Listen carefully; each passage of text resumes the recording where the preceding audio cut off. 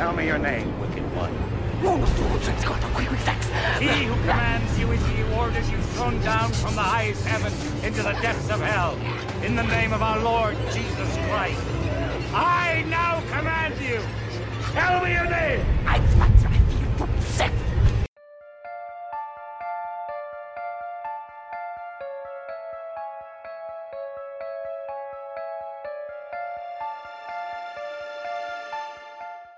My name is Amanda. And I'm Kristin. And we are the Exorcisters. So sit back, relax, and let's get creepy.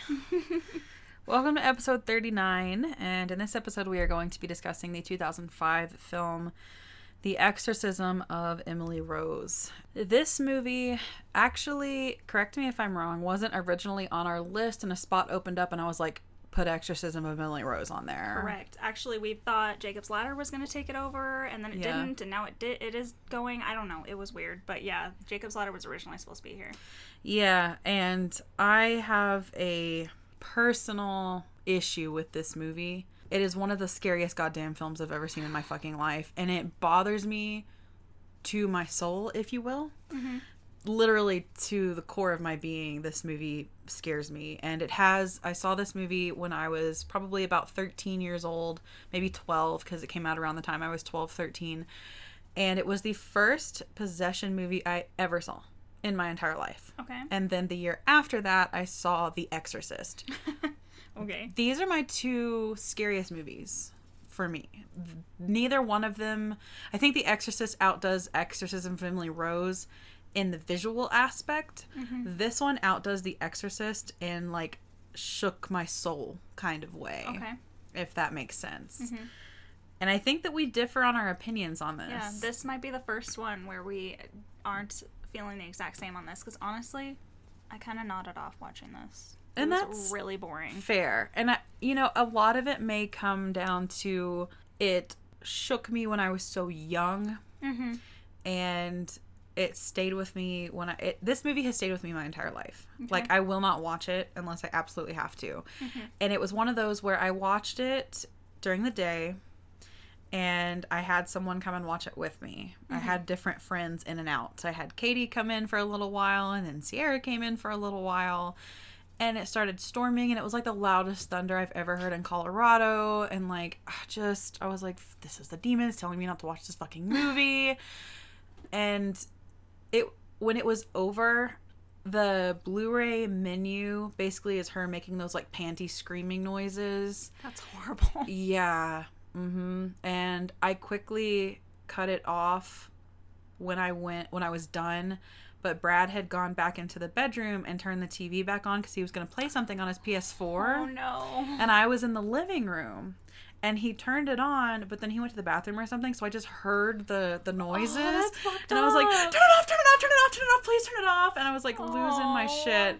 And so I had to go back there, and I was like, eject. And I was like closing my eyes and everything. And it's to the point where I couldn't even keep the Blu-ray case or disc in my bedroom. I had to put it back in our recording room where all my Blu-rays are to never look at again, other than the spine of the Blu-ray.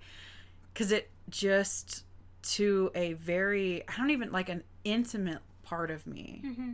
I don't mean that sexually, obviously. No, of course. But the deepest part of your makeup. Exactly. Is terrified of this movie. Everything about it.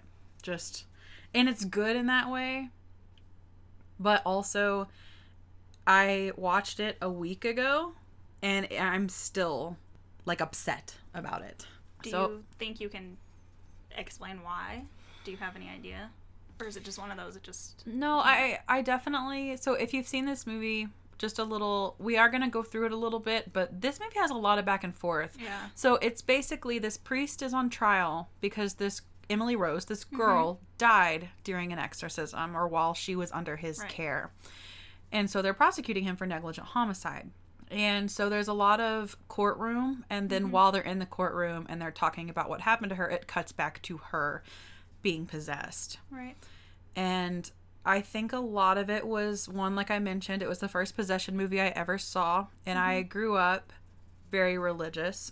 We were Protestant. We were Presbyterian for a little while. And then when we moved, we found a Methodist church. That's kind of my religious upbringing. And even when I was little, I'm talking like between like 3 and 5, I started questioning religion and God. Even when I specifically remember the Presbyterian church I went to when I was between the ages of birth, where I was baptized, and when we moved to about 6. They used to do this thing during the church service called like children's time or children's story or something. And one of the adults would go to the front and sit. There were little steps leading up to the pulpit area. And they would sit down, and all the little kids would run up there and sit around and listen to a little story to kind of keep them engaged in the service. So they did something for the kids. And the parents thought it was funny because the kids would run up there and get all excited. And it was around Easter. So, of course, it was the story of Jesus dying on the cross. And literally, I can remember so vividly thinking, that is so mean and God is scary. Why do we love him so much? And I know that that's kind of fucked up to say, but I mean, when you're 5, you don't process things. Like, I didn't know that was like something you probably shouldn't be questioning at that age. So my questioning of my religion started before any outside factors, other people, my peers, school, the internet were even brought into it. You just realized how cruel that was. Right. And it scared me. And then, of course, I watched Prince of Egypt when I was like 5 or 6. And he's going to be that cruel to his own son. Yeah. What's he going to do to you? Even that movie scared me so much. Religion scares me.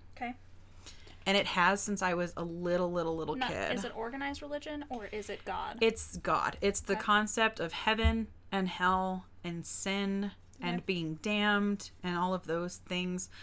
And when you're scared of the devil and of hell, you look to God. And I know there's more in the Bible, in the New Testament, of like mercy and Jesus and being saved. But the Old Testament, there's fire and hell and floods and plagues. And while watching Prince of Egypt when I was a little kid, something your parents are like, look, God did all these things. All that stuck with me was the scene where the breath comes out of the firstborn. Scared the ever-living shit. I literally would lay awake at night thinking that God was going to come for my breath. I guess you were the firstborn, so yeah. And because I did something wrong that day, or I lied to my parents or something like that, because I didn't understand. Horrible. Yeah, I understood what was happening with Moses, but I didn't. If God can do that, he can just do it whenever he wants. Right. Exactly. Like, he sent the floods because humankind had gotten so fucking terrible. And yes, then he sent his son to die and save us all, and now that's not going to happen because of Jesus, according to the Bible. Supposedly. But he could. Exactly. And when Jesus comes back, according to Revelations, that's going to get bad terrifying. Again. And even from a very young age, it has always bothered me. It was never one of those where I grew up devoutly religious and Jesus is my savior and I love Jesus and he is me and I am him. It was, that's fucking scary and I can't think about that because it scares me too much, so I can't even go to church. Because it scares me too much. And so these possession movies really just play on that fear, and they dig at it and dig and dig and dig until I think that I'm going to get possessed. Like, I'm so scared of this that I'm an easy target, I guess is kind of what I think. Yeah. And that's why, just talking about this, I'm like, can we do this first so we can just get it over with? Like, because we record a couple episodes, and so I know that was kind of a long rant, but just some background as to why, like, even the worst possession movies will still get to me. Like, there have been some ones that I've seen on Netflix that I don't even fucking remember the name of. That still, when I was watching, I was like, ugh, still fucked with you. I don't fuck with that. But I like watching them. It's just, they stay with me. I don't sleep well. Like, The Exorcist, I'm more okay with because I can get over visuals quicker than I can that soul-gripping fear of the unknown and what I can't see and forces working. I feel like it's even worse when, in this movie we'll talk about in a minute, Emily Rose was very devout in her religious belief, and this demon still went after her. Yeah. Demons. So if you are having problems with religion, and then even this girl who didn't, like, it could come after you at any moment. It doesn't matter. Right. And it's like, well, I'm one of 7 or 8 billion people. Why me? But it's like, people, this is really dark, but people they never think that they'll be the ones in a mass shooting, and then they are, you know, and we think of this as a safe country, and things happen to people all day, every day. Yeah. And it's just hard to think. And plus, with my background of losing a parent so young, I lost that luxury that I always had up until I was about 17 of everything's fine. This doesn't happen to me. This doesn't happen to my family. Right. Because it happened. Because it did happen to your family. Right. And so I don't think like that. I just think this, if it can happen to me, it's probably going to happen to me, just because of, you know, some things that I've been through have kind of warped me like that. And I don't live under that ignorance is bliss, even though I wish I could. So I think that anything that scares me like this is for sure gonna, like, take advantage of me. I don't think it helps that this is based on a true story. I know. And that's pretty closely based. Literally what it says, like, this is based on a true story when it opens to fucked up moaning and screaming and stuff. Yeah. And from the moment that movie started, I was like, just, And I've told you, like, I think that weeks after I watched this movie, I'll still be fucked up by it. Because I woke up the other night and there was a spider crawling on my face. I keep my doors open a lot, but I was like, why is this spider on me? Yeah. Of all people. Like, why did I wake up and smear a giant ass spider across my face? And then the next day there was an earwig crawling towards me on my bed. And just, like, it's just normal shit, especially in the summer when everything is, like, around. But it's like, why did that happen to me? Or, like, it's storming tonight when we're recording this. And I'm like, it storms probably more days than it hasn't in Colorado right now. But I'm like, it's because of this. Yes, because another thing this movie does so well is, and why it captivates me to the point that it does, is because the people that are just talking about it and in the court case and listening, and probably the jurors, it doesn't even really talk about that, but I can imagine, are seeing things or feeling things or waking up at 3 o'clock in the morning. And it affected everyone that it touched. Well, I watched it, so why not me, you know? Absolutely. So it brings me back to a very childlike fear that's almost embarrassing because I'm so scared by this. I watched this movie with my dad, and I slept in bed with my dad. And I was like 13 years old. It wasn't like I was scary. 6 or 7. That's scary. Yeah, my mom was out of town, and that was when we would watch horror movies because she didn't like it. You know, if you listen to our Mother's Day episode, she basically said, I didn't want you to be exposed to, like, a violent side of humanity or the world or whatever. But my dad was like, it's just a movie. She's fine. If she enjoys it, she can watch it. But this one, I think I may have slept with my parents for a couple nights. Because I think my mom was gone a whole weekend. I'm pretty sure I slept with my dad all weekend. And I've never not had a nightlight. So, I sleep with my TV on now. And ever since this movie, if I have woken up around 3 a.m., I'm like... But it's not just this movie that does that. That's just a thing. But this is what I saw it in first. So, very childlike fear. So when I go through this movie, it is, like I said, it might be a little embarrassing, but at the same time, this is what horror is supposed to do to you. This is exactly what horror is supposed to do and to you. This is one of them for me, and everybody is just a little bit different. Yeah. You know, this was a while ago. Well, not that long ago, but when we did the summer giveaway and we did Jaws and everything, and we sent that to, his username is the Grim Ripka. He runs a horror Facebook. Shout out to you. We love you. Yes. It was cool meeting you through that. That was awesome. But he runs a horror Facebook page. Yeah. And he posted something that I really liked. And it was, as a horror community, can we stop being mean to each other and making fun of each other? Right. Like, there are people that I guarantee you will make fun of you for being so scared of The Grudge. Absolutely. Will make fun of me. I've heard it my whole life. Really? Yeah. You're afraid of that? Yeah. And will make fun of me for thinking that The Exorcism of Emily Rose was horrifying. Because if you look at reviews of it, it's very mixed. Like, this was the lamest shit I've ever seen. This is probably the scariest movie I've ever seen. I was starting to nod off to it because the courtroom stuff is pretty boring. Yeah. Her face, and when she's, like, in that dorm room, that shit's scary. Oh my god, I forgot about that. I literally just got chills. It's sorry. Okay. I literally, like, I was falling asleep, but I made Connor watch that with me specifically for that scene right there. Oh my god. That makes me literally, I told you I might cry during this. Yeah. And our Exorcism of Haunted Happy Hours, like... Which I did in The Grudge, too. May actually cry, because I just, like, we won't stop, and you don't have to feel bad for me, but, like, it just, thinking that happens to people, and there are tons of reported cases of it actually happening to people. Or that poor guy, he's sleeping there, and how long was she laying there that? Like, you saying that right now, like, I can't, like, I wouldn't even, I know she was begging him to stay with her, and I would, too. I'm a pussy when that comes to that. If you got possessed by a demon, I would, like, drop stuff off at your mailbox and be like, Connor, I brought some stuff. Will you let her know I love her? Yeah. I can't see her. Because I would never be able to look at you again. He stayed as long as he did. That makes me want to vomit. That's a loyal ass dude right there. Yeah, he is. Before we start, I just want to... So, this is based on a true story, and a very, very quick blurb on how it is. It was based on a German woman Her name is Annalise, right? Annalise Michael. See, when I was younger, I got into this. I listened to the audio and everything because I am... Is it a sadist or a masochist that enjoys pain? I don't remember, but... I don't know. Masochist enjoys giving. I think I'm the sadist, but continue. So Annalise Michael went through a exorcism, and her 2 parents and 2 priests that did this exorcism, they were actually put on trial, and that's what this is all about. And in that story, her parents got off with time served of waiting for the trial, and the priests, I want to say, got like 6 months or something. It was very minimal sentencing. It was very minimal, but that's what this is based on.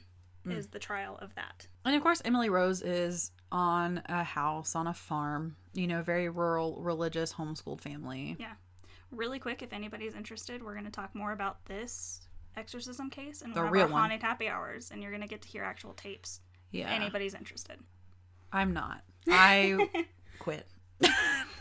Ryan, I know you're listening. You can come do that with Kristin. Okay. While I bail. I'm actually really excited for that one because I am the kind of person, this is going to be really fucked up. Okay. Where you Hear like me to out. Get scared? Well, I do. But like when things perplex me to the point where I literally can't wrap my head around them, I get so obsessed with them. And what's fucked up is I was going to mention, I was in 3rd grade when 9/11 happened and we had dial-up internet. My parents didn't know it, but I literally watched every single video, read, and I was in like 3rd grade, every single article because I couldn't wrap my head around what happened. I know you've done the same thing with Columbine. You were very interested in that. I've been to college for a lot of things because I never really figured out what my path was. One of those things though was criminology and forensic psychology that I started. And one of the things that I got really into was I wanted to look at really the first widely known mass school shooting was Columbine. And I literally, for months, I couldn't stop. Like, I know everybody's names, dates, the blueprint of Columbine because when I can't wrap my head around specifically an evil, like possession, 9/11, human violence, I just can't. It gets entrenched in it, so I have to be really careful about doing that. But the exorcism episode, I'm going to do that to myself, but it's going to fuck me up for like a month.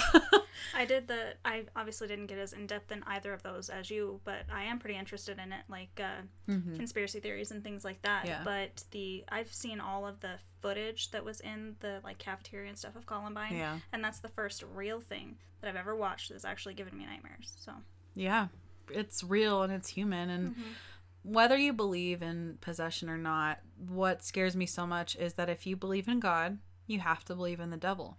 If you don't believe in God, then you don't have to worry about it unless you're wrong. Yeah. And that's my thing. I have always struggled with my religion, and I don't identify as atheist, but I don't really identify as really anything else. So I guess the closest thing to that would be agnostic.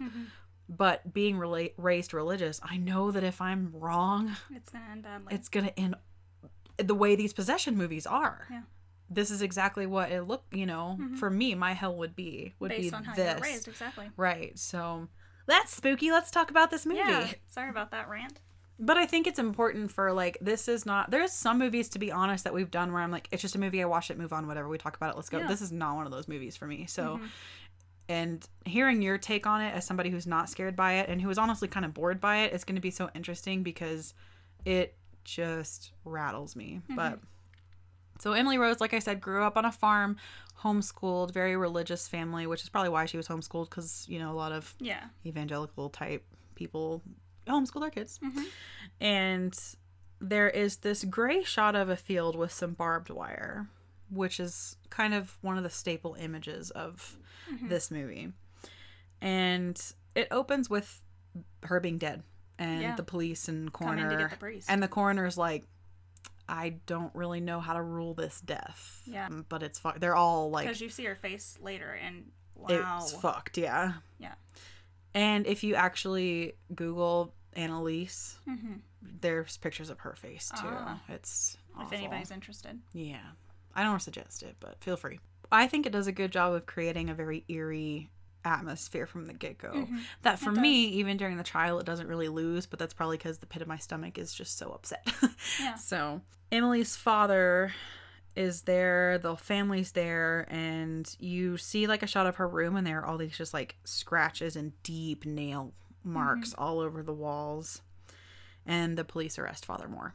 Which those scratches were also from Annalise Michael. Like, he found photos of that and put it in the movie. And then it cuts to a courthouse, and Father Richard Moore is being walked in and questioned by the media, and attorneys are gathered around in a separate room to determine who's going to prosecute this case. They want a religious man so that it doesn't look biased. Right. And then this defense attorney named Erin Bruner is introduced, and she has just gotten somebody off on a huge murder charge.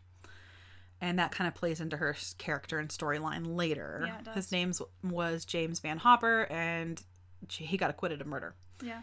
And she just doesn't really want to defend the priest, but she's like this real hot, popular attorney right now. And her boss is like, you do this, I'll make you partner. Right. And she's she like, wants to make partner, so cool, all fine, right. whatever. Yeah. She's an atheist. She's like, whatever. Right. Whatever. It's not a big fucking deal to me. So she goes to talk to Father Moore and discloses that she's agnostic, actually, is what she said. And he doesn't want her really, but he tells her the only thing he cares about is telling Emily Rose's story and what really happened to her and why. And he wants her to promise him that he will be able to testify. Now, this is all the diocese, right? Yes, the archdiocese wants to pay for his defense, and they don't want him to take the stand because they don't want to be embarrassed. Yes. Which is another big part of this. Exactly.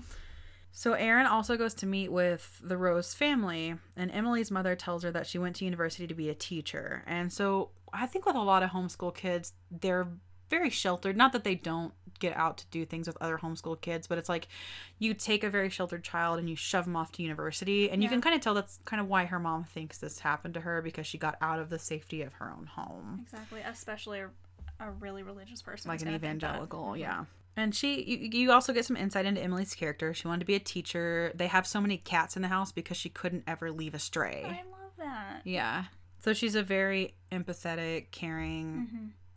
Maybe this is why, too, and I'm not trying to be like, I'm a great person, but she reminds me a lot of me and us. Absolutely. Like, just very in tune to people's feelings and cares a lot about people to the point of a fault and can't just leave an animal. Like, if Brad wouldn't shut the door in my face, my house would just be fucking full of dogs. Like, and it flashes back to Emily celebrating a scholarship, and her mom's like not super happy about it. So that's kind of where you get she doesn't want her to go off to college. And Erin, the attorney, after that, and the prosecutor, his name is Ethan, meet up to discuss. They want to offer this priest a plea deal. And he says, I don't want the deal. I want to take the stand. He wants to tell the story. Yeah, he's like, I don't really care what happens to me. Exactly. The world needs to hear this. And so he offers reckless endangerment, and Erin's like, nope, we'll take our chances at trial. And she goes over her case notes that night and notes about a family doctor and a medication called Gambutrol that Emily was put on and the side effects that it could have. And then it cuts to her sleeping and her watch stopping at 3 o'clock in the morning, which is when this all gets started. Yes. And I will never, like you said, never move. Ever. If you wake up at 3 o'clock in the morning, close your fucking eyes. Exactly. And this is one of the things, too, that if I ever woke up at 3 o'clock in the morning of the year that I watched this movie, I would just start crying, honestly. I was it's time. They're coming. So the prosecutor says they will prove that Emily's medical condition needed medical and psychological treatment, but that her care was entrusted to Father Moore, and he betrayed her by having her abandon medication and go the route of exorcism, which directly caused her death. And he shows her before photo, and then he shows this death photo. Yeah. Which, of course, everyone squirms at. It's brutal. I can't imagine being on the jury. I would be like, can you please replace me? I don't want to hear about this. I don't want to be... Because trials can take weeks, if not longer, depending on the evidence they have to do. I mean, if it helps at all, if you ever were chosen as a juror, they would ask you probably questions about religion and faith and exorcisms, and they'd probably pull you anyway. That's good. Be like... I cannot be on an exorcism case. I will sob the whole time. Exactly. I am not going to be objective. I won't look at your evidence. I won't listen to your evidence. I will plug my ears like a child and go, la, la, la, la, la. Like, I'm not listening. And the family's nanny is brought up to the stand and talks about Emily as a sickly young girl reading and learning music. So she was very quiet, very shy. You're getting kind of a picture of this very caring but kind of meek person. Yeah, definitely. And she was excited to go to university, and she told the nanny of a boy she met in a dance she went to, and of course she wouldn't tell her mother. So she was almost closer to this nanny than she was to her own mother. And the nanny says that she got a call at 4 a.m. one night on a payphone from a university campus, and Emily was hysterical. Yeah. And I would just like to note that Jennifer Carpenter plays Emily Rose. And if you've seen Dexter, Jennifer Carpenter was his sister, Deb. And first of all, I think this was her first film role. I'm pretty sure, yeah. She may have done other things, but I think she went to like Juilliard or some film school that is really prestigious. So she's really talented, and man, it's White Chicks actually came out first, and she had a very small role. I think that came out in 2004, but I saw White Chicks after I saw Emily Rose, and there's a scene in White Chicks where she's crying about her body, and she like cries and looks up, and I'm like, I was just so like, I can't look at Jennifer. I was able to watch Dexter okay because you get so into Deb's character, but for the longest time, I didn't watch Dexter till like 2013, so it was like years and years and years after. So it's like Linda Blair. Yes, I can't. Yeah. Like she does a great job is the point I was getting at. So good. But she woke up and she thought she smelled something burning. And she looked out into the hallway and she goes out there and these big double doors are swinging and slamming open and closed. And she went to close them and she walks back in and she's a little scared, but she's like, okay, maybe it's windy. I don't know. She gets back in bed and this cup of pins just rattles off her desk. And the covers slide off of her like somebody's pulling them, and then her bed caves in and something like whips her back really heavy on it, like on top of her, and she's grasping at her throat and she can't breathe, and it's this whole big ordeal, and then it finally releases and she just rolls off the bed screaming, which is fair. I would call you and be like, call a priest or shoot me. I don't care which one you do, just that. So she goes to the university neurologist, and he thought that it was epilepsy and that she had a seizure, and it cuts to these horrible convulsions that she apparently had that you didn't see initially when they showed this. And 1 second. Yeah. So if that's a real thing that happens to people, if people with epilepsy have these types of seizures and have these types of imagery, and because your brain is trying to explain what's going on. Yeah. And if that's how your brain tries to explain what's going on, that's fucking terrifying. It's like schizophrenia. Jesus it's Christ, terrifying. That's terrifying. I know we may go on a lot of side stories on this, but that is terrifying. I was watching a TED talk about a schizophrenic that says she sees a couple things. She sees a giant clown. She sees a giant spider, mostly. And she was doing her TED talk, and she was like, the clown's right back there. And the giant spider's right over here. And I've just learned how to live with them. I mean, even as you're alone in the shower, those things are just with you. Yeah. How fucking... Like, well, especially before you're diagnosed, too. And that's because schizophrenia, hers didn't start till she was in college. That's terrifying. I can understand why some of these people go a little crazy. Yeah, me too. And she was so cool. She's like, this is just part of me. But you wearing a red shirt, red's a trigger for the clown. He's right back there. Red. Your Slurpee cup right there is red. Exactly. Like, I'd see a clown right now, you know? Anyways, but yes, that would be some horrifying. Mental illnesses are just horrible. And that's another, the millionth thing that's scary about exorcisms and possessions. We're so scientific now, which is so great, and I love that. But if something happened and somebody was like, I'm possessed, immediately people would be like, no, you're schizophrenic, or you're psychotic, or whatever. But what if you actually are? Exactly. And they lock you in a mental institution and you're just possessed your entire life because nobody will listen to you or help you? Yeah. I mean, I'd hate to say this, but we have a lot of different types of patients, and a lot of them say some weird shit that we're like, bro. You're crazy. Fucking crazy, but what if they're not? Exactly. So the neurologist did an EEG and found something indicative of epilepsy and started her on Gambutrol. And Emily did not keep her follow-ups because, of course, she believed it was a spiritual issue, and she eventually stopped taking the medication because Father Moore told her to. So then Aaron cross-examines this doctor and says since it was only a guess that it was epilepsy stopping Emily's use of Gambutrol, you know, that would be a good thing. Yeah. Since he was like, it's probably epilepsy.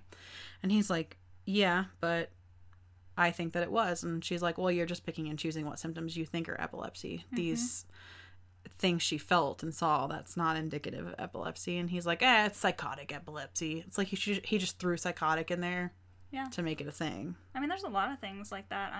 Doctors don't know everything, and they act like they do sometimes. And I really wish some doctors would actually flat out tell you, you know, I don't know, let's try this one. Yeah. But nobody seems to be, or most people don't seem to be able to do that nowadays. That makes me automatically distrust you. Yeah, I agree. Something that I do like when doctors are like, I'm gonna have to consult with someone because I need help. Like, I don't expect you to know everything just because you're a doctor. I know that even in our small world of eyeballs, there are things that our doctors have seen and they're like, whoa, I've never seen that before. Even just in this one organ of the body. This one small organ. There's no way you can know everything. Right. So later that day or evening, Aaron and Father Moore meet up, and he tells her that there are forces surrounding this trial, and he tells her to be careful and watch her step. He says, demons exist, whether you believe in them or not, and being part of this trial might open you up to their attacks. I'd be like, all right, I'm out. Bye. Mm-hmm. And Emily, cut back to her. Now, the Emily scenes are incredibly good. Mm-hmm. There's not a ton of them, which is why I think some people get lost in this movie a little bit, because they're like, oh, we're back in the courtroom. It doesn't do that for me, because I think hearing about these possessions, and I think that a possession, obviously it did. This was real. It actually went to trial.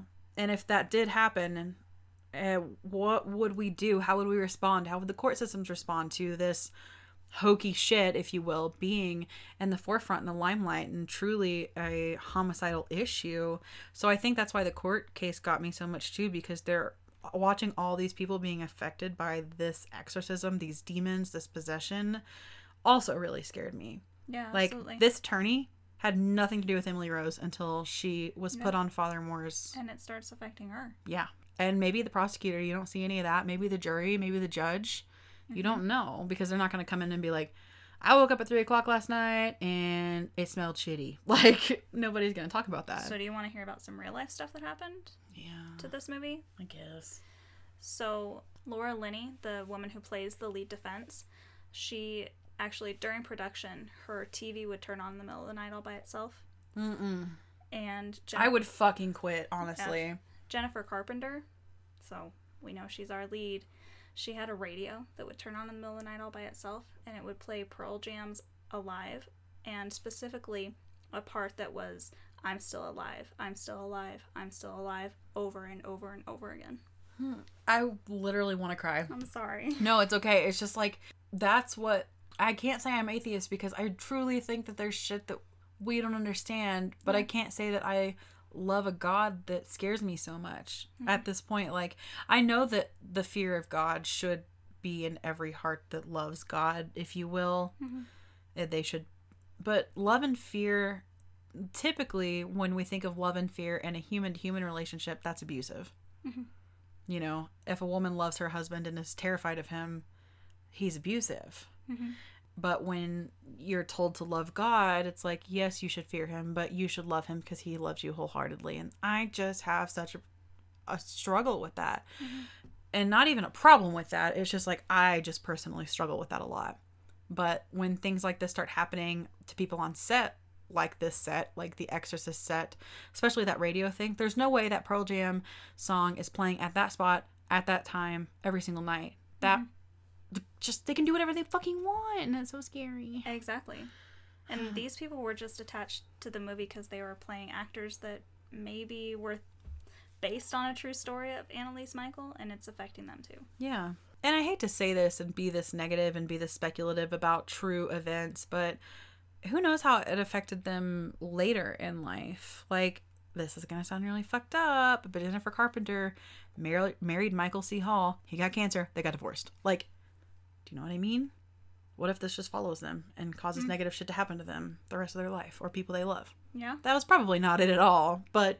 That's a scary way to look at it, though, yeah. But, yeah, like, even if it's not directly, like, turning on your lights and turning on your TV, what if there's just, like, this negative force that will bring you down your entire life? What? So it cuts to Emily basically being under observation at the university hospital, and she's seeing faces in the storm from her window, and she starts convulsing on the ground and screaming. And Jason, her boyfriend, or boyfriend, you know, says... They've had, like, one date. She says that he tells the court that she told him that she resisted the demons the night that they came for her in her dorm room. But that night in the hospital, they overcame her, and that's when her possession started. Yeah. And that's...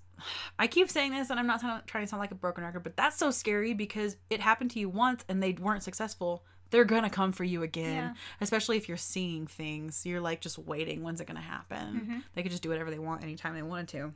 And then there's a shot of her walking into school and seeing demonic faces in the window and hearing voices in class. And she starts crying in class because everything is so warped. And a student looks at her and his face changes to his eyes bleeding black and his mouth opening and being a black void. And of course she gets up screaming and runs. That's terrifying. And another thing too that just stayed with me is if you are possessed and they're making you see those things, no one else can see them, no one's going to believe you, and the public humiliation of just running around screaming and looking like a crazy person, and no one can help you, and everyone just looking at you like you're crazy. Yeah. Like, what the fuck? Like, I'm the kind of person, I don't like confrontation, and strangers scare me. Like, if I saw someone running and screaming, I don't know that I would like stop and really help. I hate that about myself. You want to say that you would, but then when you actually think about it, you'd probably be like afraid of her as well. Yeah, exactly. And then she runs into the university chapel because she's like, sanctuary, sanctuary, safety, safety. God. These are demons. She knows what this is. And she sees these two women in the chapel and looks at them and their faces do the same thing. They start bleeding and screaming at her. And she just looks at them and screams right in their faces. Oh my fucking God. And they run out the chapel. They're like, fuck that. Yeah, right? Or that poor girl, but she's going through something. And Jason sees her running into the chapel, so he follows her. And she walks in all wet and crying, and it zooms in on her eyes, completely dilating at the altar. Oh, God. See, that one. There were some bad... I can't. That was so bad. Demons. There were some real bad eye scenes in this movie. Dude. Like the worst. When it dilated like that, I was like, ugh. Yeah. And Jason walks up behind her as she's reaching her arm towards the altar and towards the cross in the center of this church. It's like she's trying to reach out towards like, God, please help but me. It's pulling her away, which literally, is horrible. Physically, her back bends backwards. And she's like making these growling noises. And Jason's like, Emily? And he comes up to her and it just turns and it says, don't touch me, with like blood red eyes. And then she falls to the ground and Jason's like, oh shit, like, fuck that. But then, of course, Emily is back in control at this moment and is sobbing and it's like, Jason, please don't leave me. Yeah, how terrifying. You're going through this all alone. And he just crawls back to her on the floor. Which is really sweet. That's a good guy, but damn. A better guy than I would be, honestly. I would. There's like being an asshole and leaving somebody to suffer alone, and then there's just being terrified out of your mind and your brain going, all right, we're in fight or flight, and we're flight. Yeah, exactly. Get out. And then it cuts back to Jason talking to the courtroom it cuts back to Jason talking to Aaron one-on-one, and he says, and I never did leave her, even until the end. I never knew how dead I was until I met her. So he really did love her. Yeah. And then Aaron is sitting in a bar that night and sees a news report of Van Hopper, the man she helped get acquitted of murder, killed 2 people. And she's clearly upset and like shook by that. And then that night when she's sleeping, the clock changes to 3 a.m. And she wakes up and she goes to her kitchen to check the stove because you can assume she smelled something burning, which is exactly what Emily did. She woke up, thought she smelled something burning, went into the hallway to check. This was the other scene that fucking scares the shit out of me. Mm-hmm.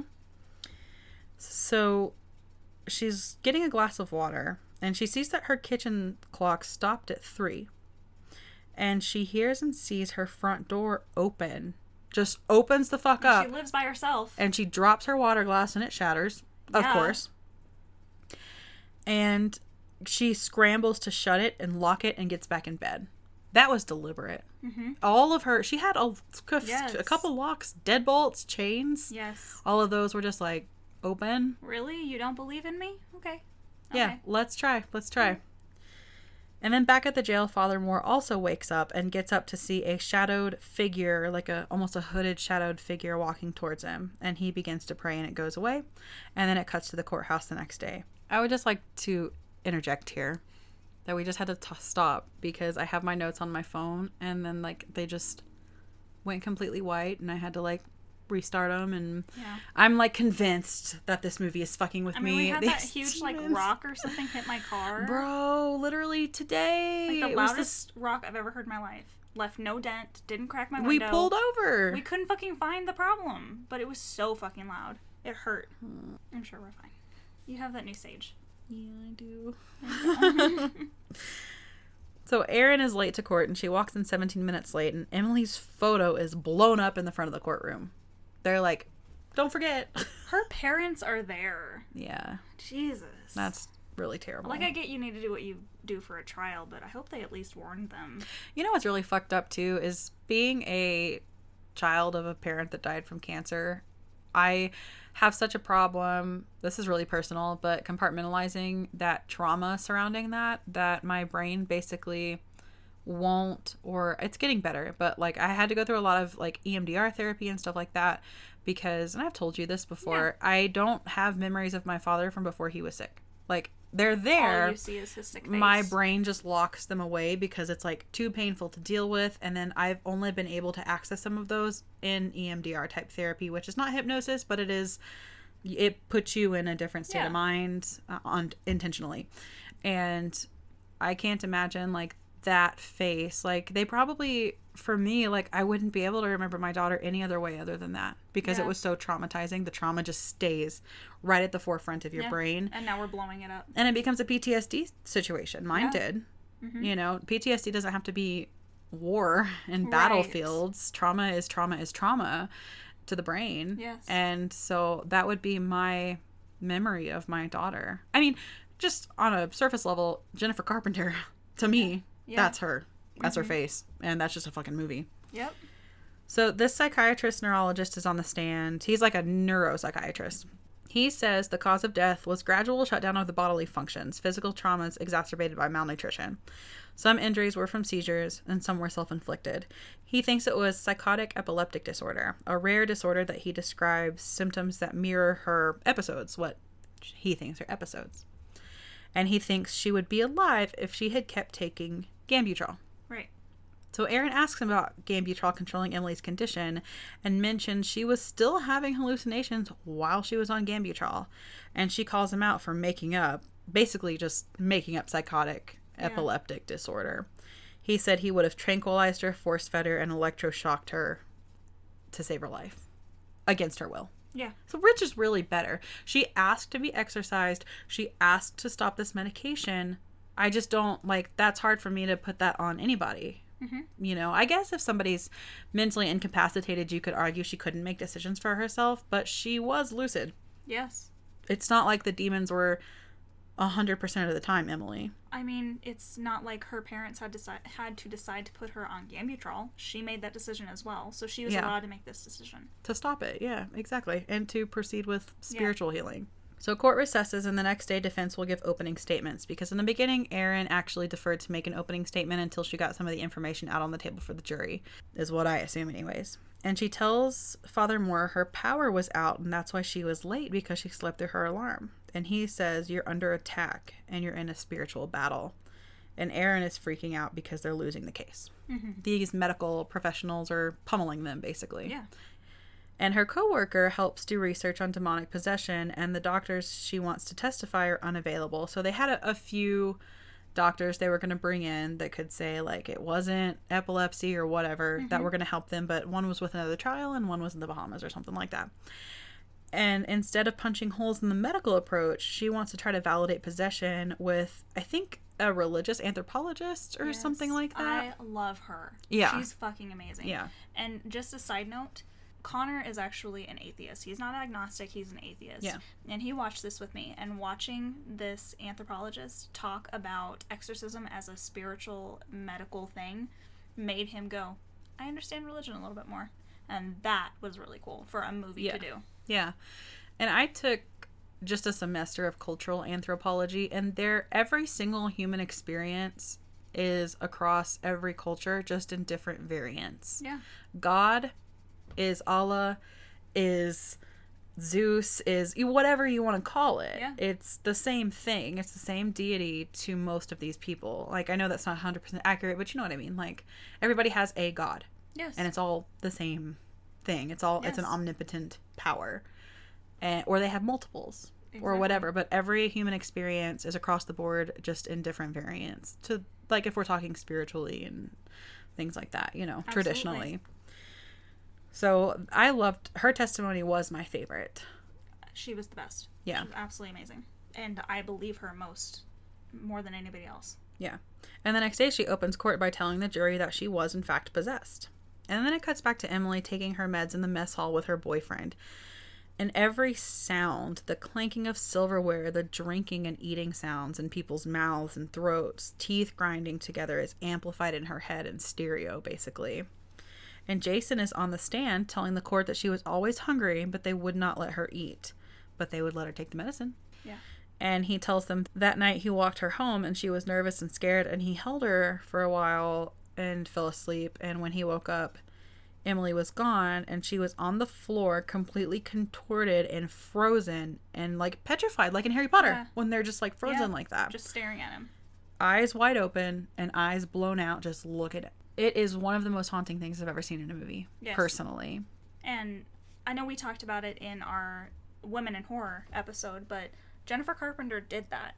They actually had 2 dummies that were going to do those stunts for her. And she was like, I bet I can do it and make it creepier. And she did. And she actually did that by sitting in a room full of mirrors just to watch her face and watch her body contort and see how she could do that stuff. I wouldn't want to see myself like that. I know, right? I would love to act in a horror movie. Not that I can act, but I would love to act a part of either a villain or a victim like that. Somebody that gets killed in a movie, or I probably wouldn't play a possession movie because of the way that I know that it affects me. But like to do that would be really cool, and I think very creative, and you could dig really deep and do some like very primal things that would actually be kind of why the Academy needs to pay more attention. But but that would seems like it would be liberating too. But also that is like Reagan, Linda Blair is immortalized like that forever. And it's something that she's accepted and loves about herself. And she is like, you know, but for me, I don't know. I've had dreams. For a long time she didn't. When she was growing up, she hated that. Yeah. It took her a while. When I have, some of my scariest dreams are of me looking in the mirror being possessed. Yeah. And so. Let alone Jennifer Carpenter watching herself. She's like, nah, I can do that. Yeah. And if you look, like I watched it with Sierra and she was like, oh my God, look at her foot. It's like bent. Yes, it is. She's just like really flexible and managed to do that. Apparently. No.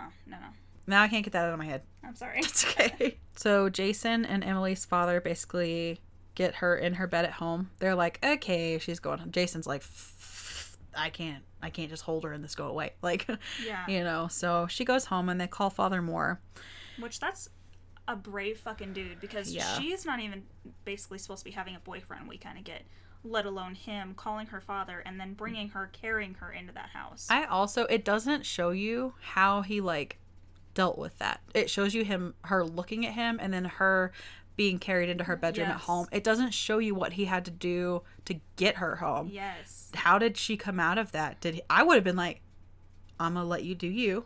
I'll be back in like 20 minutes. Can you get back in bed, please? Yes, like, exactly, right? I cannot watch you come out of this right now. Sorry. If she started moving, I would literally pass out, like, what or would you die. Do? Turn the TV on and just like watch a comedy while she does her thing? No. If she even like twitched a little bit, I would be like, oh exactly. No, that is a brave motherfucking loyal ass dude. Exactly. Like, no, I'm like, I'm upset.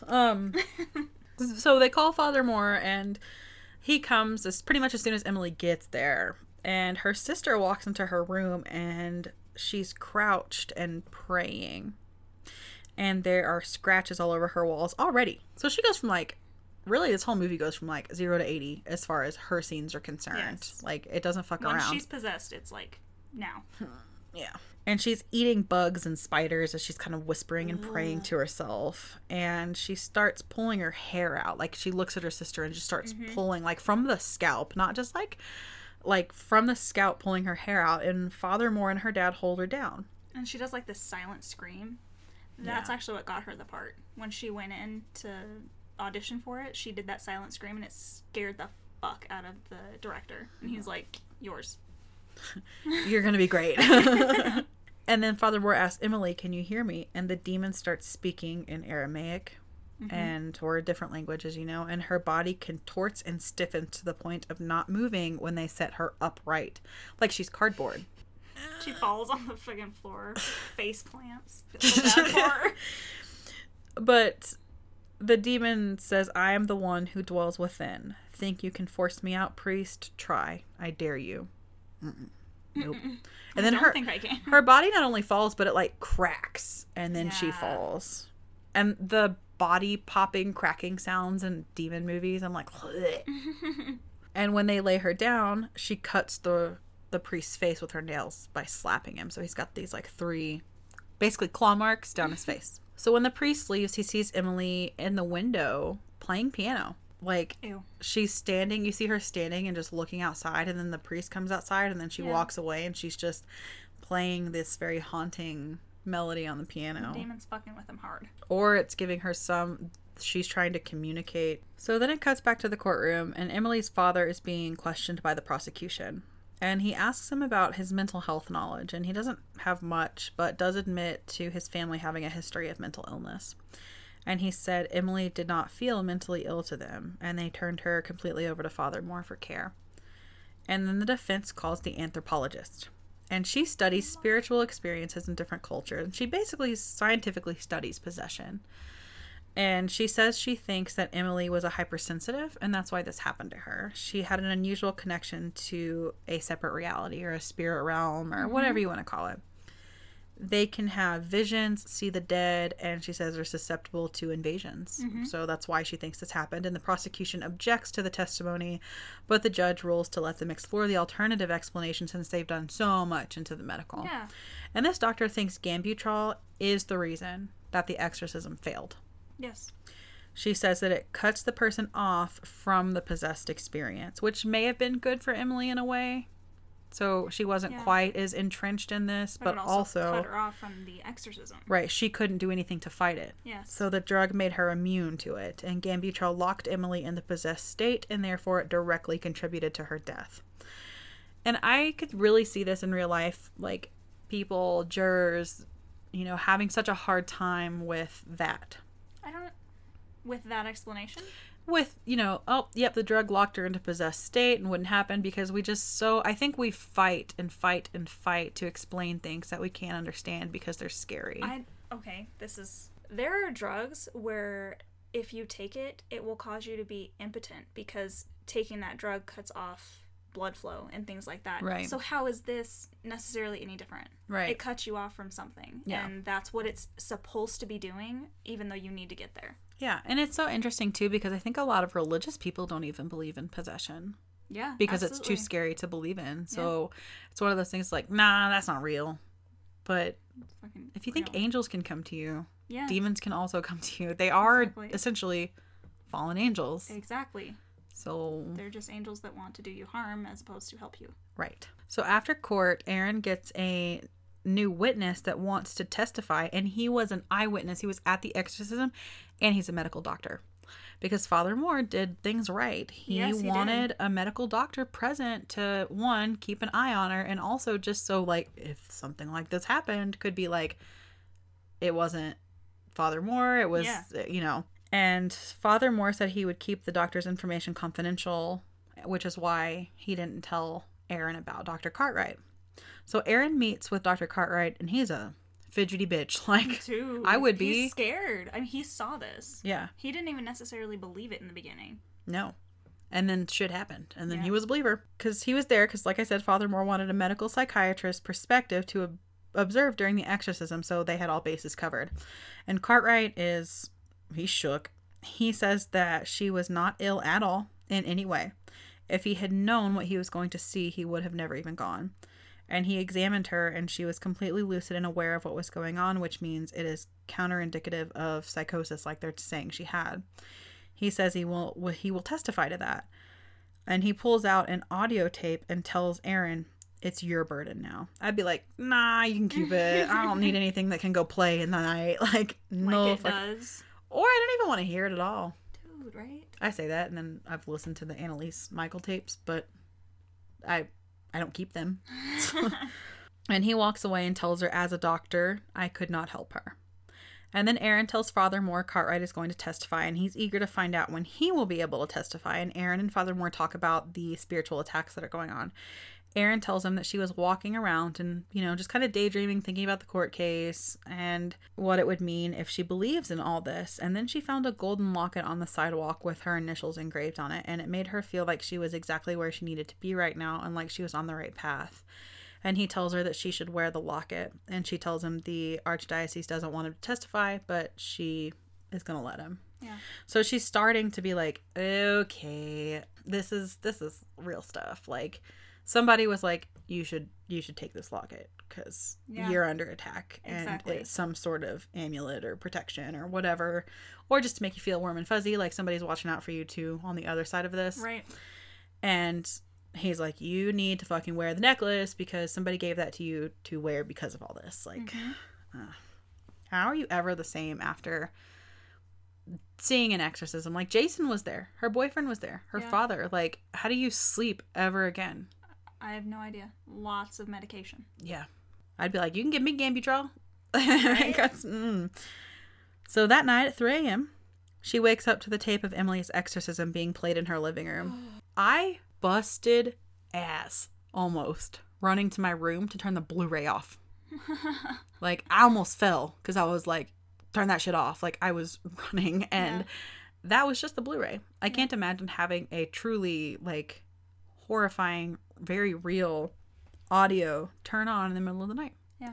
All by yourself. No. Pulled out of the bag that it was in and turned on. Mm-mm. No, thank you. So the next day, she puts Father Moore on the stand. And the day before Emily's exorcism, he woke up at 3 a.m. and smelled something burning. He got up, and of course he's in, like, a church. He got up, and the stained glass starts bleeding and crying. And the father starts praying and running, and he ends up outside in the rain and sees a hooded figure coming towards him. And he tells the prosecutor he perceived it as the demons telling him the game is on. And he believes it was a demonic manifestation to scare him. And he says he has seen the figure ever since. It's just following him. Yeah. Fuck that. No. Well, he saw it in the jail. We saw. Yep.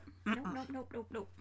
So Emily's exorcism took place on October 31st, which is Halloween, to increase demonic activity to draw them out, because the prosecutor was like, well, that's very flashy of you, you know? And he's like, well, there's a reason All Hallows Eve is what it is, because evil and demonic things pick up and whatever. So he was like, maybe on their day, they would be more willing to come to the forefront and play a little bit more, if you will. Aaron gets the tape of the exorcism out, and they play it. And then it cuts to the exorcism, which I hate. Emily's father, Jason, Father Moore, and Dr. Cartwright are there. And Father Moore says don't ask it any questions or listen to it. And he begins by throwing holy water. And of course, Emily looks up and she snaps her head up and the demon eyes just blow out. And she immediately rips free of the restraints. There's no like talking or like, stop, no holy water. She's like ripping the restraints out, barreling through people. Like, she's very active and physical. Yeah. And she starts, this phrase from this movie has stuck with me my entire life. 1, 2, 3, 4, 5, 6. Like, I just got chills on the side of my face because of that specifically. And all the cats come in and start scratching people up and start freaking out. And Emily bails out the window from the second story and just tears ass into the barn. And Jason grabs her first and says she's burning up, and they hold her down, and she just starts her scream. Jennifer Carpenter's screams. I don't even think they had to do a ton of voiceover for her screaming, if any at all, because she's just that good and terrifying. The doctor takes her vitals, and her heart rate is at 180 beats per minute. And the snakes and rats start flocking towards them. And Father Moore puts a crucifix on her chest, and she convulses, and she's screaming to get it off. And she grabbed the doctor and hurts him, fucks him up, scares him to death almost too. Dude. And releases him and starts just like stomping around. Like, she's like, bring it on, bring it on, bring it on. And Father Moore says, tell me your name, demon. And she screams names. Like, just, you can barely understand her because it's so... Yeah. One of them's Lucifer, though. And that's terrifying. She says, again, 1, 2, 3, 4, 5, 6. And it says, we are the ones who dwell within. I was the one that dwelled within Cain. I was in Nero. I was in Judas. I was with Legion. I am like Belial or something like that. And then she says, I am Lucifer, the devil in the flesh. And she looks up and her eyes are gleaming. And I was just like, yeah. And then the horses break out and injure Emily's father, and the doctor's too petrified to help. He's like shaking on the ground. Poor horses, man. They're like, this is our home. Get the fuck out. Get that crazy bitch out. Yeah.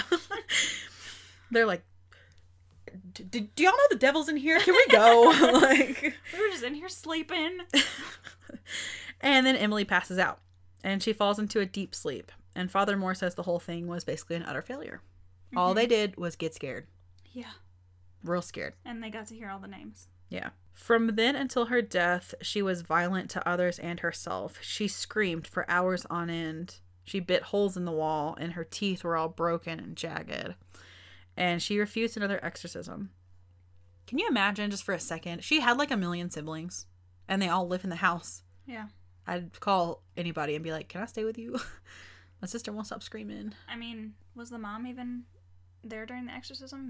Maybe she took the kids somewhere else. Well, I think there was a scene. I don't remember if it was during the exorcism or at some other point where she's sitting downstairs with all the kids, like holding them. Never mind. Yeah. I would get the fuck out of the house. I'd be like, yeah, that's my daughter, and I feel bad, but I gotta go. Like, well, you need to protect your other kids too. Exactly. Like, I wouldn't. If it was my child, that would probably be different. I would probably be there, but like, I'd have to love somebody a lot more than I love myself. That's for sure. So Father Moore says he encouraged her to eat, but they wouldn't let her swallow. And he says he never recommended she stop seeing doctors. He only recommended she stops taking the Gambutrol for the same reason that the anthropologist said. He knew that that was going to block any progress. And they together felt she was beyond medical care. And then Aaron asks about the dual voices on the tape, and he says they are legitimately from Emily. And then the prosecution grills him on the vocalizations and says Emily studied Greek, Hebrew, and Latin, and she could have been exposed to Aramaic, which was what was spoken on the tape. And prosecution says everyone has 2 sets of vocal cords and basically taunts him, which is what lawyers do. Mm-hmm. And then Dr. Cartwright doesn't show up, so the judge recesses them until the next day. And then Aaron meets Dr. Cartwright in the parking lot, and he says, tell Father, I know demons are real. I know what they can do. And he looks behind her real quick, like something's behind her. And then he gets hit by a car. Barreled over by a car.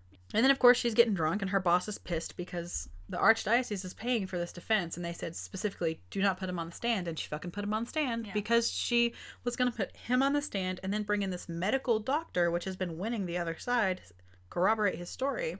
Mm-hmm. But, of course, that didn't happen. So her boss basically says that you're fired if you put him back on the stand.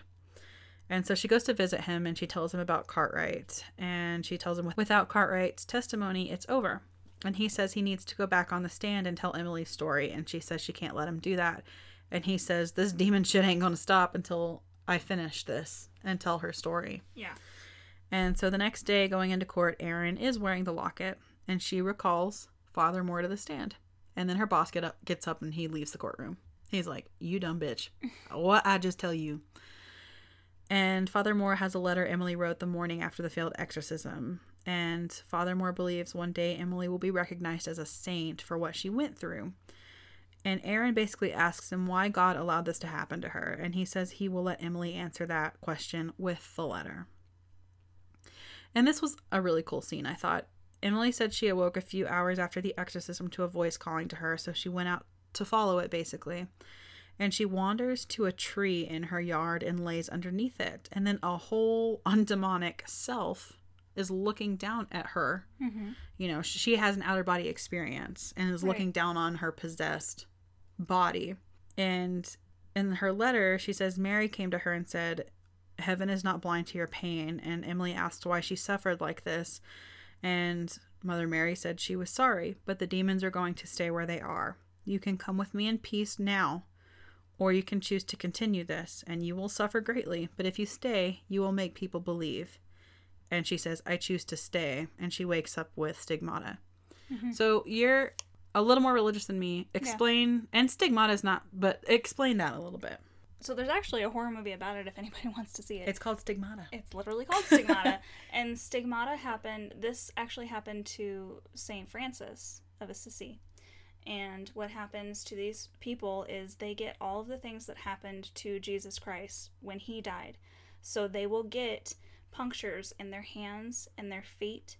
They will get stabs in their side. They will get punctures along their foreheads because of where the crown of thorns is. Mm-hmm. And it just amps up and amps up and amps up until it finally kills them. Right. Just like Jesus Christ. Right. So she gets that, which I'm sure it would be terrifying, but also you know that this is going to come to a head, a holy head for you, basically. And it's because you're chosen. It's because God loves you above all else, basically. Yeah. Is what it's supposed to be. Right.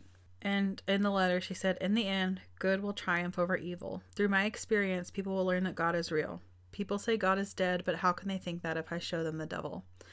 And then Father Moore says the wounds on her hands lasted for a long time. And Father Moore said that he thinks Emily refused another exorcism because she had accepted her fate. And then there are the closing statements. And of course, the prosecution says she suffered because of a medical condition and Father Moore neglected to have her treated. And then the jury comes back with a guilty verdict. So they do convict him of negligent homicide, but they basically say we would like to recommend that he gets time served, and the judge accepts that. She says, you are guilty, Father Moore, and you are free to go. The jury, or the people that played the jury in real life, they were never given a script. They had no idea how this was actually going to play out until the end. So basically, they were a jury.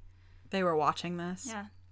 How horrifying. And they were a hung jury because they actually split 50-50 on if he was guilty or not. That's so cool that they did that. Cool? Yeah, they actually let them deliberate. Yep. So he would have gotten a mistrial. Yeah, he would had have. This been a real trial. So at the bar, Erin is drinking, and her boss says they're pleased, and everyone considers it a win. Even though she lost, she made enough of a sympathetic character to get him off with no time having to be served, other than what he's already been in jail for. He basically says, "You made partner," and she's like, "Nah, I don't want it anymore." Why? You even had to deal with a demon. I know. Father Moore and Erin visit Emily's grave, and he says he cannot return to the parish, and he will carry the darkness with him for the rest of his life. She says she's not sure what she's seen. You know, she's still really freaked out, but still her faith is shaken because she didn't have any, and now she might. That's still shaking your faith. Yeah. And Father Moore chose the epitaph on Emily's headstone, and it said, "Work out your own salvation with fear and trembling." And it was really the last thing Emily had said to him. Yeah. And then Erin is putting up her case file in a box, and she goes to bed, and she turns her alarm clock around again because she had faced it away from her, and she goes to sleep. And then it gives you some background information and, you know, just in words at the end. And it says, Emily's gravesite has become an unofficial shrine. After the trial, Father Moore went into seclusion. Erin gave her case to an expert to further document the life and experience of Emily Rose and the work that inspired the film. And that work, that expert did, inspired this film. It scares me so much. Because of all the reasons I've said. Like, I don't know how many more times or how much different I can say. Like, this movie just... And I know, like, for a lot of people, like you, for example, the court stuff might be, like, kind of dreary and kind of like, it's just a lot of talk. If it helped at all, Connor loved this movie. He hates horror movies. Loved this one because of the court stuff. Because it brought it into a scientific, real possibility, whereas I was bored with it. See, and that's where Connor and I agree. Like, when it's brought into, you kind of take it, yes, it's a movie, but you take a possession movie and you put it in real life. Yeah. What would happen? What could happen? What would attorneys say? What would we do? What would the jury think? Yeah. And because of it being in such a practical situation, however impractical the case may be, or whether you believe in it or not, a real jury, or I'm not sure how Germany does their legal system, and I know this was a case from Germany, but a real jury was in on this, did this, or a judge at the very least in Germany's legal system, you know, and I just can't imagine having to face that head on in real life as an attorney, as a judge, as jury, as somebody watching, as the media, as the police that found her, that were called to the scene, as the coroner, like, it just, like I said, and I've said so many times, it shakes me to my very core, and it makes me feel like I'm being watched by demons all the time, because that's what the movie sets up that's happening to these people. Yeah. So that's why this will stay with me for a week after we record this. It's been a week since I watched it because we talked about this. It'll probably stay with me for another week because I just constantly feel like there's something behind me, over my shoulder, some evil force that I can't see, because this movie to me did such a good job of throwing in your face, it's there. You can't see it, and whether you believe it or not, because none of these people did. And he's still like, and it just makes me have goosebumps everywhere. anytime I talk about it or think about it or remember her face or her scenes or her screaming, it's just like, I just can't imagine seeing that in real life. And movies, you can, and books too, you just get so entrenched in them that it is like real life, and it could be, and especially based on a true story. And I know horror movies say that a lot, but this one truly is. Paranormal Activity wasn't. This one fucking is. There is real audio out there that you can go and listen to. It's like an 1.5 hour long exorcism. And it's horrifying. And I couldn't even get through 10 minutes of it years and years and years and years ago when I tried to listen to it. So, and Robbie Mannheim, whatever that The Exorcist is based on. Like, that one was in the United States. This was in Germany. This isn't happening in like third world countries. It is also, but it's also happening right here. Yeah. And like you said, it's happening to religious people. It's happening to atheists. It just doesn't matter. It doesn't fucking matter. Well, thank you guys for hanging in there with me. I know I rambled a lot, but I literally still, even after talking for an hour about this movie, still don't feel like I've truly expressed my fear and what this movie does to me properly or adequately. I just feel really on edge. But that's good. It's a very successful film. I gave it a 5 out of 5, to be honest with you. Yep, and this is the first time we're not going to agree because I've seen this 3 times now, and I think the first time that I saw it, I didn't even remember I saw it, so I watched it again going, hey, wasn't there like an exorcism movie that came out? The second time I watched it, her face freaked me out. That was basically it. This third time I started nodding off and fell asleep a little bit. Yeah. So 2, maybe a 3. It's really boring to me. That's fair. And there will be some that we disagree on. Yeah, I think that's our first one though. But you haven't also like not understood where I'm coming from. Not at all. Because even before we recorded this, we really talked about it, and you completely understand why it scares me so much. I know exactly why it scares you so much. And honestly, The Exorcist, I agreed with you, and I gave it a high number. Yeah. I was just bored by this one. Right. Yeah, that's fair. Again, thank you guys for hanging out. If you want to catch up with us on social media, you can follow us on Facebook and Instagram, and we are just the Exorcisters Podcast. On Twitter, we are the Exorcisters, and you can always email us suggestions. And if you're going to critique how I felt about this movie, it's really personal, so I would rather you not. But if you need to talk about it... Let's not bully each other on what scares us. You can hit us up on theexorcisters@gmail.com. Just please be nice. And you can find all our ratings for all the horror movies we've done, blog posts about what's going on in horror. If you want to know what's coming and going on all the streaming services in horror, you can check that out at exorcisters.com. And next time, we have the story of the strangest passion the world has ever known. Till then, stay creepy.